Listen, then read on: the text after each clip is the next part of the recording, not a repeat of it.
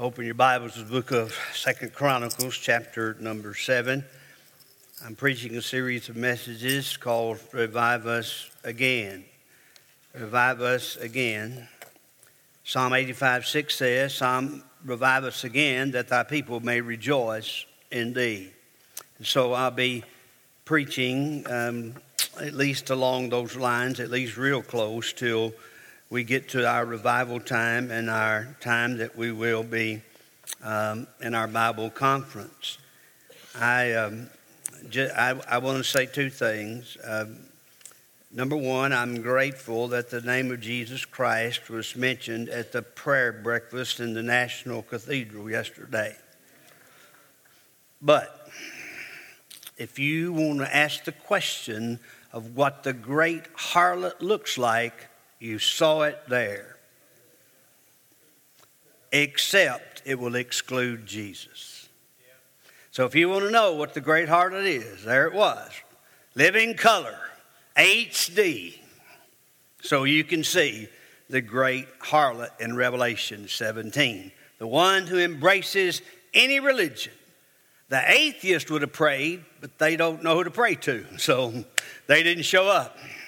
But they probably showed up somewhere hating us and maybe in the streets before the day was over. 2 Chronicles chapter 7 is a verse that I'm certain that all of you are familiar with as far as its reading. I'm not sure that very many of us are familiar with it in its obeying. But today I want to talk to you on this subject, why not now? Why not now? Why don't we have revival now? I mean, God didn't put a time limit on it. God didn't say it's going to take 6 years to do it. God didn't say it's going to take 6 months or 3 months or 2 months to do it. He just said, when my people do what I say, we'll have revival. And so we can have it today. Is that all right? Okay, that's what we're going to talk about today. But there was this husband and wife, and they was out shopping.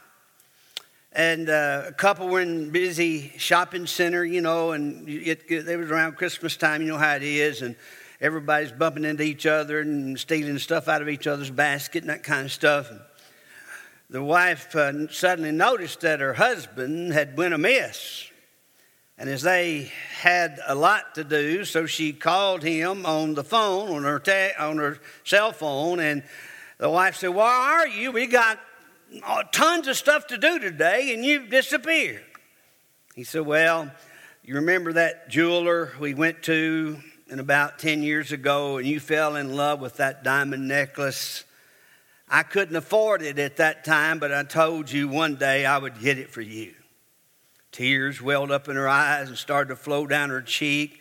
And she said, "Yes, I do remember that shop." He said, "Well, I'm in the gun shop right beside it."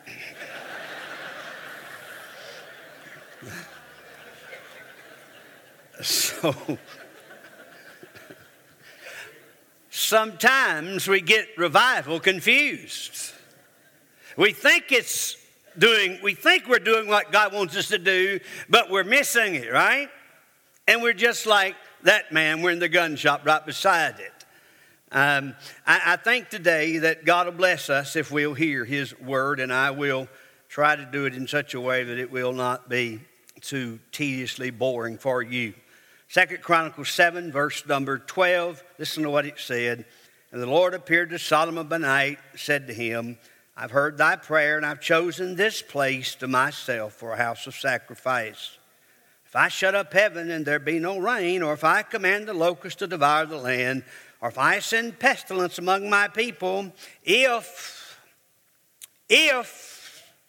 my people, which are called by my name, shall humble themselves and pray and seek my face and turn from their wicked ways, then will I hear from heaven and will forgive their sin and heal their land. Now mine eyes shall be open and my ears attent unto the prayer that is made in this place."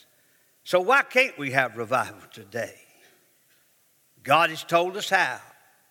He's laid it out. I'm going to try to expound upon it today in a way that we start to look in our hearts. Let's pray. Father, help us today.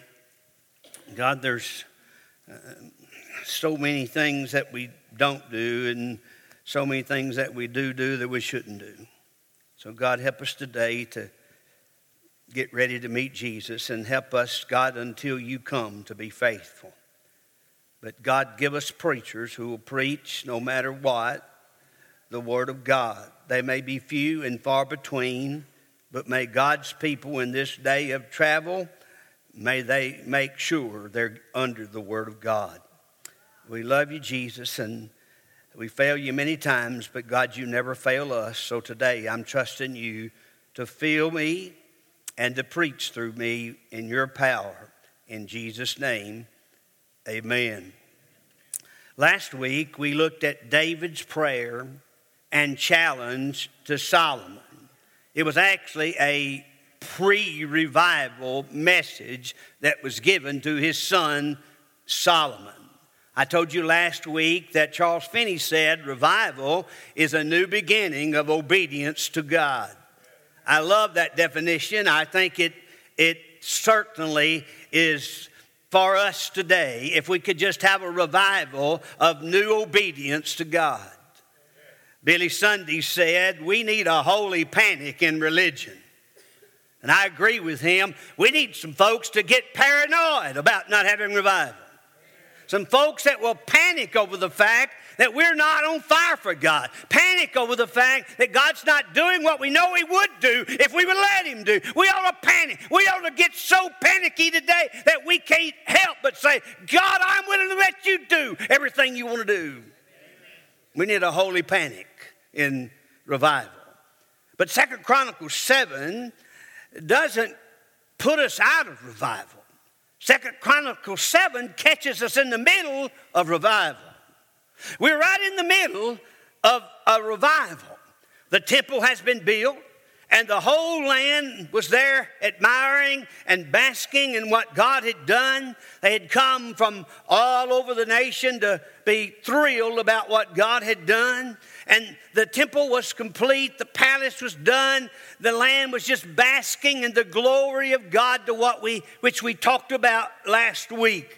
And the glory of God, I don't think we still get it. We talk it, but I don't think we still get it. The glory of God is something that is an actual visible manifestation of God. I don't mean we got a cloud over our head.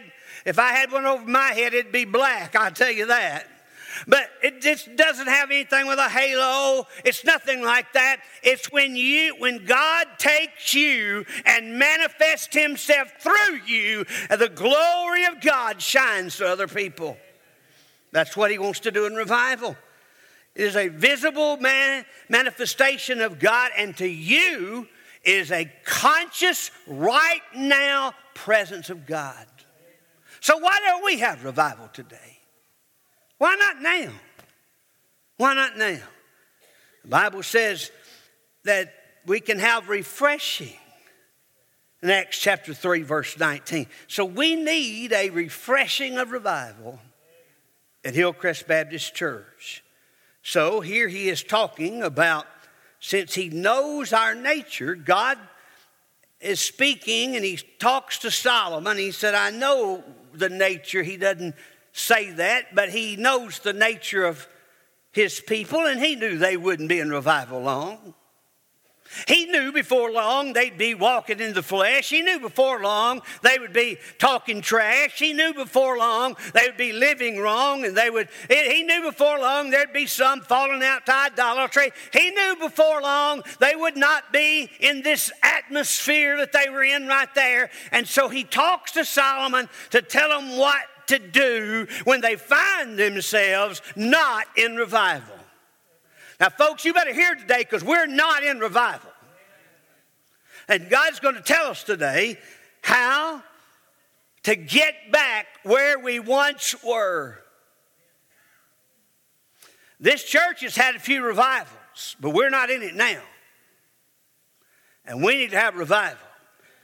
If we're going to have it, here's the first thing we need. God needs a place.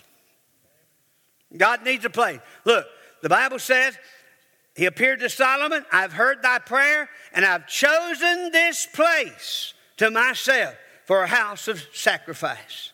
In other words, the temple was God's place. God said everything in it, everything around it, everything about it will speak of the Son of God, which is going to come.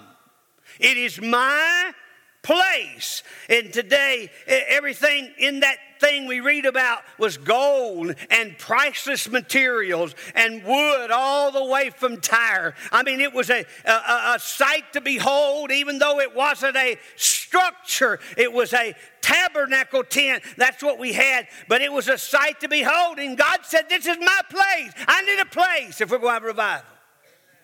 And that's where he took. First of all, the place he needed was the temple that Solomon built. The amazing places, the atmosphere of the presence of God seemed to be everywhere. This temple now, notice this. There's two things you need to notice about this temple that Solomon built. Before he got out of that tent and into this beautiful temple, he both places had this. It had gold about it. It had blood about it. There's gold and blood. Gold and blood. You say, well, where do you get that? Well, everything, or many of the things in it was made out of gold. And before that anybody went in it, there had to be blood. That's the sacrifice. So the temple Solomon built was gold, which speaks of his son, and blood, which speaks of his son's sacrifice for our sins. Second thing, the temple was built, but secondly, the temple salvation was bought. The place of the New Testament, the Bible says that there is a temple that was bought by the blood of Jesus Christ. You know where it is? Hillcrest Baptist Church. That's where it is. It is our local church, and it is in us each individually. That's his. You say, well, I don't quite understand that. Well, you would if you were a student of the Bible, because the Bible says that you were bought with the price. That price is his blood. There was no other price that could be paid. And then he says this, you are not your own anymore. You're bought with the price. You're God's now. You're not the devil's anymore. You're not the world's anymore, which tries to destroy you and ruin you. But hallelujah, you're God's, which wants to build you and lift you and help you and comfort you and guide you. He bought you to do that for you. And the devil was here to kill you and destroy you. And he come and you're a bought temple. And the Bible says in Ephesians 3:22 that the church also is that temple. You say, what are we to do? In the church, we are to manifest the presence and power of God. When people walk into this place, where it's up in the balcony, in the bathroom, in the fellowship hall, wherever it might be in this place, we ought to be manifesting the personal presence of God through our life. This is our church. But you individually also are to manifest the presence of God in your life. You're the temple God's talking about. You're the temple he bought and paid for. Solomon built one. Jesus bought one. Well, don't miss that. Because the Old Testament temple cost millions. But you are of more value, this one of us, than any of that temple. Because he shed his blood. And he said, since I bought them with the price, they're now mine, and nobody plucks them out of my Father's hand. So the place of revival today is where? Inside your heart. God needs a place. Hey, God needs a place. God needs a place. God needs a place here, and a place here, and a place there, and a place there, place there, and a place there. God needs a place. Now, if we are not willing to give him a place, we can stop right here. Because we can't have a revival. God needs a place. That's the place of revival. Number two, God needs a problem. Not that God has problems, but God has problems with us. Amen? And sometimes we get in some problems with God. Don't you notice something? That problem is, he is at the right place. And so I believe today, Hillcrest Baptist Church, I believe it's the right place for us to have revival. About 8 months ago, I come to realize that this was not the church I thought it was. I really thought we were stronger. I thought we were better. I bragged on you all over the country. I'll continue to do so because even at our worst, we're better than everybody else's best. But we are not the church we have been. Let's just face it. I'm just telling you the truth. I realized that not long ago, and God spoke to my heart, and he said in verse number 13, when that happens, when we're not the church we used to be, he said, if I shut up heaven, there will be no rain, or if I command the locusts to devour the land, or if I send pestilence among my people. You see, that is the problem. When we have a problem like that, we know we need revival, right? And God knows our human nature, prone to wander. Lord, I feel it. Prone to leave the God I love. Here's my heart. Oh, Lord, take and fill it with thy redeeming love. I may have missed a word or two of that, but I got it all in and that was good. You see, God gives us a formula when we start having problems. When things in verse 13 starts happening, when there's no rain, when it starts to get dry, when the locusts start to devour the land, what we've done, what we've planted, what we've reaped starts to get eaten up by the world. And then he says, I send pestilence among my people. Those which are spiritually healthy are now spiritually sick. So we have a church, we need to think about some things. Some of our people are offended too easily. That's your problem. Some have wandered away from God. That's your problem. Some have a hard heart. That's your problem. Some have a hindering spirit. That's your problem. Some have an apathetic view. That's your problem. Instead of panicking, we don't care what happens. So God gives his formula for revival when we fall away, and we will. There's never been a church that didn't. There never will be one that don't until the church is not the church but the bride. And then there'll be no falling away. But some in our church have fallen away.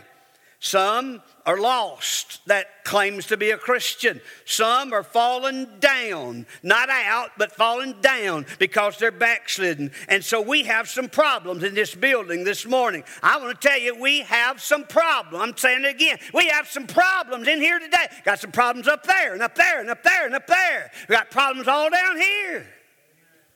But that's okay, because when God sends revival, it's got to have some problems. You see, the drought of rain, nothing could be more devastating in their land than lack of rain. And nothing can be more devastating in the house of God than the Holy Ghost raining down upon us. Nothing could be more devastating. Many are running everywhere for an emotional fix. They're looking for every spiritual help or spiritual path, and they're getting watered down when they need to be washed off. Amen? We have planted seed. We've witnessed, and you say, well, why aren't more people getting saved? We've planted the seed. They're there. We've witnessed. We give the gospel. Here's why we need rain. Holy Ghost rain. And secondly, there's a devouring of righteousness. The demon locusts have swarmed over us and over our country till we not only prefer sin over righteousness, we protect sin. We've made our laws to protect it because we prefer it over what's right. That bunch of feminists 50 years ago wouldn't have had the guts or the backbone or the brass to walk down the streets of the nation's capital saying, I'm a feminist and proud. I'd like to just have been close to old Ashley Judd. I'd have slapped her into next week. Listen, that wouldn't happen. That wouldn't happen. You say, well, that's their problem. No. That's our problem. That wouldn't have happened had the church had revival. We'd have had revival everywhere. It would have spread through the country. Our preachers quit preaching, and our people quit praying, and our folks quit loving God. And look what's happened. And so then, thirdly, there's the damage of the redeemed. Look what he says here, the pestilence among my people. Sin is damaging us with rebellious in our young lives, teenagers, lifestyles, and language, apathetic parents and grandparents who don't seem like it's such a big deal, preachers who have been affected and infected, and now they're so scared to death, and then those potential preachers who are trying to be robbed of what faith that they have in God, and then Christian homes is going by the wayside every day. And our school children, our college students, listen folks, the damage is being done to those who've been saved. They're pecking away and eating away and confusing their minds. We need revival. In Wales, I'll tell you about it before we're through, but in Wales, the great revival that everyone talks about lasted 3 years. 1904 to 1906, and some lingering results lasted after that, but today it is right back even worse than what it was. Evan Roberts was the one who God used to help bring revival. He wasn't a great preacher. He just got full of God, got serious with God, and there in Wales, God sent revival. After that revival ceased and died down, Evan Roberts became a recluse. He wouldn't speak to anyone. He would sit in the dark. He was depressed and discouraged. And so he was interviewed. The last time anyone ever spoke to him, he was interviewed. In that interview, this is what he said. The interviewer asked him, he said, Brother Roberts, and here he was, old and shaky, and he didn't hardly ever talk. He would just barely answer a question and maybe not answer it at all. And then he said, Brother Roberts, what was it like in Wales before the revival? And quick as he could, he snapped up and said, their hearts were like flint. I think we're back there today. And so God needs a place. Can he find one here today? God needs a problem. This place is full of them today. And thirdly, God needs a people. In verse 14, he said, if my people, listen folks, God's people has to wake up to revival. I don't care if you're a church member or not, that I could care less. You say, we got a bunch of folks come here, they ain't never moved their membership. I don't care as long as you're right with God. As long as you've been scripturally baptized. I don't know why you don't, or why wouldn't you want to be identified with the best church around? I don't know why. But as long as you're here, you will treat you just like anybody else. We love you just like anybody else. We care for you just like anybody else. And we have many that's been here for a long time and haven't moved their membership. That's not what I'm concerned about. I'm concerned about, do we have some people of God? Not that we have members. We got 27 plus 100 members. I'm not worried about that. Some of them, they'll never get right with God. Some of them we couldn't even find. But thank God we've got a few that's on fire for God. But we need more if we're going to have revival. God needs a people. Romans 13:11 says, knowing the time that it is now high time to awake out of our sleep. So first of all, he needs an awakened people because we're slumberers. Second of all, he needs attached people. He says people who are called by my name. Does folks look at you and say, hey, I know those folks. They go to Hillcrest. Bunch of nuts over there. But they're called Christians. What they call you? What they call you? They say, well, boy, he can surely cuss. He cusses worse than all of us. What about it? Are you attached to the point to where you don't mind being identified with Jesus Christ? Are you ashamed for that to come up because your lifestyle stinks. And you know that if it comes up, they'll laugh or they wouldn't believe it. Need to attach people. Why? Because Jesus said, if you are the salt of the earth, and if the salt loses its savor, it is good for nothing. He said, you are the light of the world. But if a man takes a bushel and puts over the light, he can't light anything. So we become worthless and lightless unless we are attached by the name of Jesus Christ. God needs a people. Number 4, God needs a procedure. God needs a procedure. First of all, he needs humble contrition. Look what he says. If my people, which are called by my name, shall humble themselves. Humble yourselves under the mighty hand of God, and he shall exalt thee in due time. That's what 1 Peter 5:5 says. It is revival when we humble ourselves. I'm going to tell you something. When you humble yourself before God, I don't think anything can happen but revival. But if you don't humble yourself and God has to humble you, it's judgment. We don't want God to humble us. We want to humble ourselves before him. So God needs a procedure. First of all, he needs humble contrition, because God resisteth the proud and giveth grace to the humble. You say, man, I'm a really good Christian. God says, get away from me.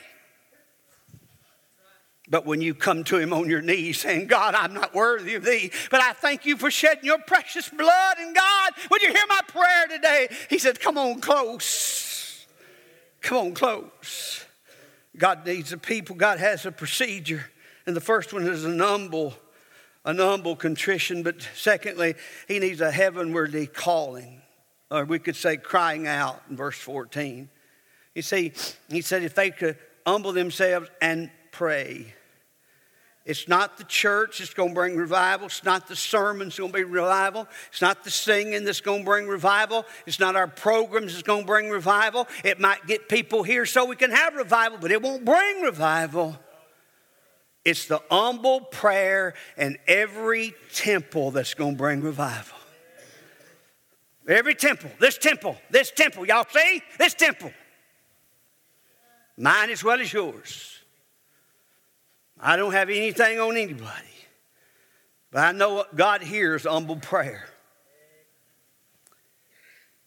1828, Oswego County, New York. There was a church that had nobody saved, nothing going on, so dead, so unspiritual, so lifeless. Folks just went because they were supposed to. Went home out in the middle of nowhere. Just nobody hardly lived around. They had to walk and they had to ride buggies. And so all of a sudden something changed in that church. All of a sudden God started to do something. And people started to get saved. And the power of God became on that little country church. And all of a sudden, 150 people were saved. And revival hit that little country church and set it aflame for Jesus Christ in the middle of nowhere. You say, what caused it? It was later discovered there was 2 elderly, we'd say old elderly men, my age and up. And they had been meeting for months, every day, in a pine thicket, and on their knees and on their face, begging God for revival. We need some of that. Call unto me, and I will answer thee, and show thee mighty things which thou knowest not. Some of you have never seen it. But God said he could do it. Amen. My daughter, I told it Wednesday night. I feel like I ought to tell it again. So many of you wasn't here. Our one teacher wasn't here. But I think it was this past Tuesday. Maybe this past Wednesday. I'm not sure. But I told it Wednesday night, so it had to happen before Wednesday night. There was a teenager. My daughter's over the special ed department there, and she teaches special ed teenagers. She loves them. She cares for them. She gives them scriptures when they come to her. She prays with them. She gives them Bible verses to try to help them because she's got the worst of the worst. I mean, the only reason they're in there is because that nobody can handle them, so they send them down to my little 4-foot daughter. But she's not afraid of them, and she loves them. A boy with 2 other teenagers had robbed a corner store before you get to Riverdale High School. Armed robbery. And all of a sudden she drives up Wednesday morning, I believe it was, and there that boy and 2 other boys stood 45 days later after armed robbery. 45 days they turned him loose and sent them back to school. My daughter went up, embraced them, hugged them, said, I'm glad to see, glad you're here, been praying for you. She said, I started to walk off. As I was walking, the Holy Ghost, she said, it just spoke to me. And, I didn't hear a voice, but I just knew it was God saying, you better pray today. You better pray today. And she said every time that she would have a minute, the Holy Ghost would just touch her and say, pray now, pray now. Pray all day, pray all day. And she prayed and she prayed, she prayed. And finally, this young boy was late for his class. He didn't show up 30 minutes late, so they went to try to round him up and find him.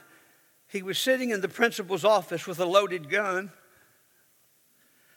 He'd had it all day in his backpack. His intentions was surely to kill as many as he could that day. And probably the principal was where he was going to start because he got thrown out of school for his armed robbery attempt. And he was just sitting there. He never tried to kill anybody, never tried to do a thing. And they asked him why. He said, I don't know why. But I know why.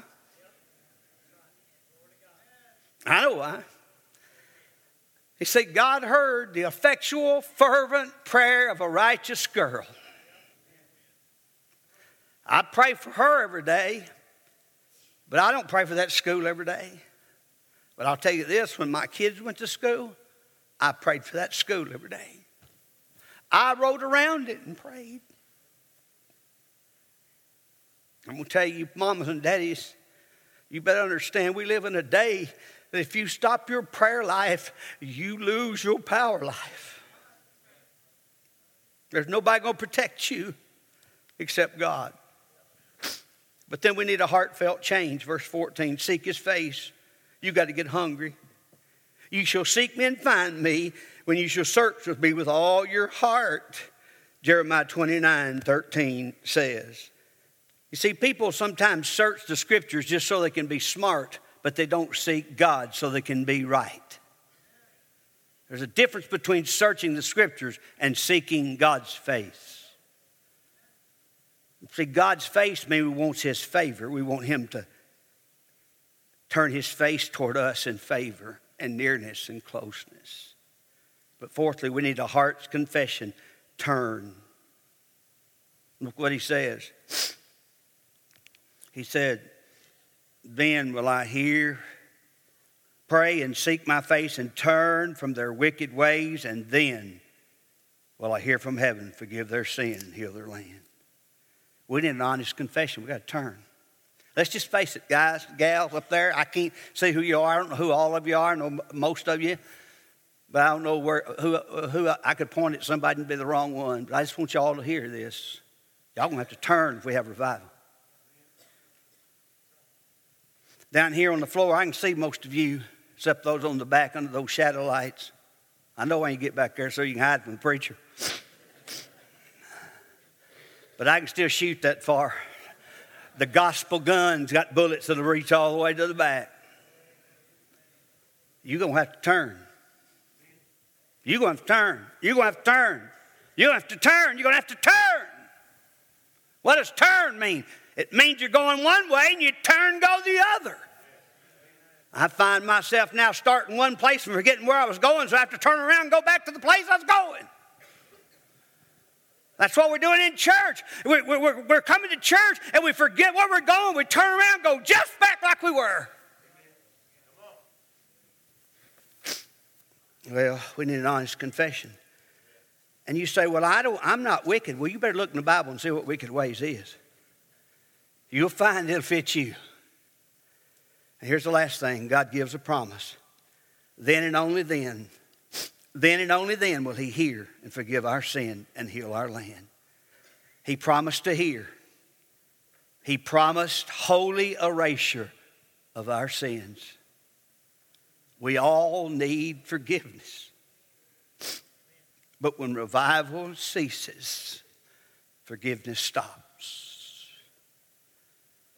Because we have to forgive each other as God forgives us. And revival stops, that stops happening. God wants a clean house. You say, how do you know? Because he cleansed the temple twice.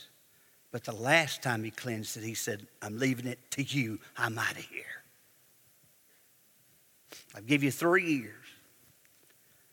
You haven't turned. I turned some stuff over, but you didn't turn anything around. So I'm leaving this house desolate. And then last of all, he promised a healing experience. First of all, it starts with our heartland. Then it starts with our church land. Then it comes to our homeland. Then it goes to our city land. Then it comes to our county land. Then it comes to our community land. And then it comes to our country land. So we got a long way to go, folks, before we get to God healing our land. He's got to heal some other things before we get there. And by God's grace, he is. Today I'm going to close and I want to say this. God's looking for a place for revival. Would you just let him again, let this be the place? Would you just let him say, God, I want to be your place. And I want my church to be the place to where revival comes. We can have it today. That's just up to you. Because verse 15 says, God has given us patience. He said, my ear is attentive unto the prayer that's prayed in this place. You see, when you come to this altar, don't come down here and pray for somebody else. First, you come and pray for you. Because God's listening and God's seeing. He knows everything about you. The Bible even says you're naked before him in Hebrews 4:13. So listen, we're going to have to understand God has waited long enough. And there comes a time when he'll say, Hillcrest Baptist Church, I thought you was going to be the one. I thought you was going to be the church that turned Lebanon upside down. I thought you was going to be the church I could use. I thought you was going to be the soul-winning, godly, holy, fervent, passionate, powerful church. I thought you was going to be. I've been waiting on you. But if you won't do it, I'll find me another that will. Well, God's waiting today. If I sit in your pew right now and the preacher just preached like I preached, I'd be on my knees right now. So that's the place. If you're lost, this is the place. God wants to come into your life, into your heart, and forgive you and save you.